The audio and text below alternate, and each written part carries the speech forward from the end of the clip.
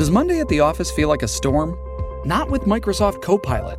That feeling when Copilot gets everyone up to speed instantly? It's sunny again. When Copilot simplifies complex data so your teams can act, that sun's shining on a beach.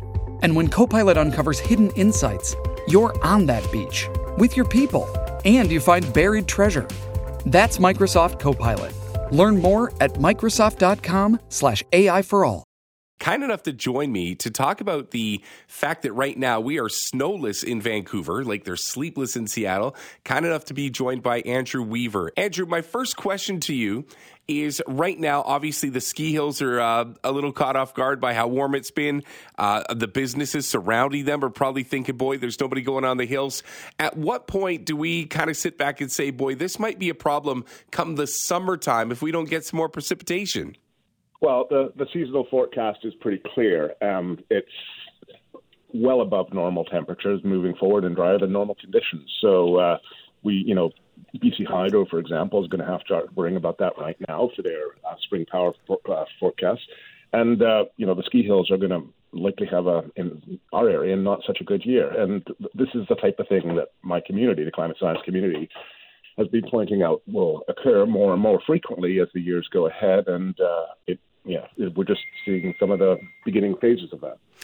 I've always been curious to know how we would adapt to the changes because, you can have your theories on climate change and what have you, but I think just more I look at the way that humans react to situations where all of a sudden summers look a little bit different and water usage is a little bit different. Do you see at some point we will have to adjust like across the board the way that we look at water and sea and how we use it as well? Oh, 100%. And one of the places that needs to adjust more than others is actually Vancouver, because for some odd reason, large parts of the city don't actually pay metered water, which doesn't actually bode well for conservation.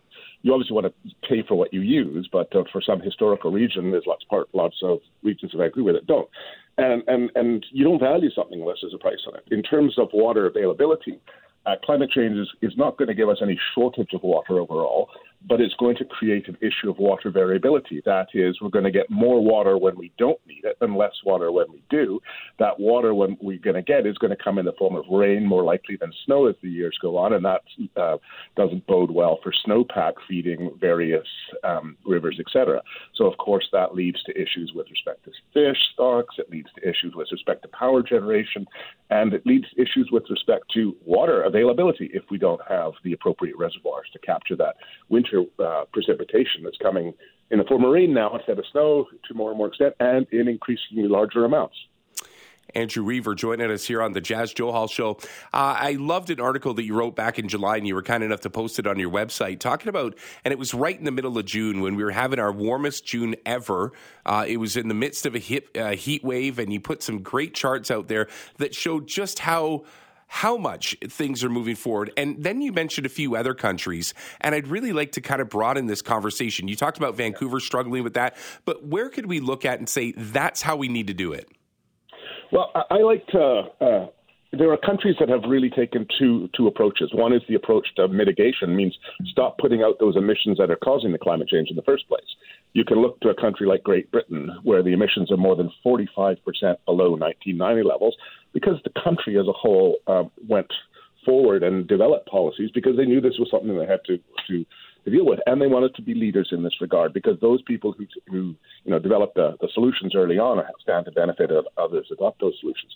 In terms of adaptation, the high latitude countries in Europe, Scandinavian countries, Iceland, places like that have done enormous work in terms of changing their natural resource practices in order to be more sustainable, to be able to adapt to climate change. We're still stuck in the dark ages here to a large extent in British Columbia and Canada. We do things like we can walk and stake land for mining, which is bizarre. Our forest tenure practices are very old and not conducive to the kind of long-term sustainability of forest conservation. So there's a lot that needs to be changed because we've been so blessed with so much. We haven't worried about it in the past. But I think now is the time for us to do that. And again, the forests are in trouble with respect to fires, particularly the boreal forest region. and those kind of interior pine forests. But again, all of these, both climate adaptation and climate mitigation, are entirely solvable problems. But what we need is to actually get on with it and to actually support those doing it rather than trying to hang on to the past way of doing things, which are not going to work in the future. I mean, this is not, I don't like alarmism. I don't think that's helpful in advancing climate solutions. But really, nor is denialism, because, what we want is a pragmatic approach moving forward, recognizing that climate change is very, very serious. But any serious problem also presents itself as opportunities as we solve that problem. And that's where I hope we focus. Water availability is one of them. We're going to get lots of water in BC. They're going to get lots less water in the U.S. We know that this water availability is going to become reaching crisis points in southern U.S. places. So what are we doing now to think about the future, whether that be building bigger dams or whether that ironically be converting oil pipelines to water pipelines to ship our water south? Who knows? But we should be having these conversations now. Well, I'll tell you what, Andrew, that's a conversation for another day for sure. I hate that it came up against the clock because I think that's a great point. But Andrew, thank you for this, and thank you for making time for me during the holiday season. Please, let's talk again.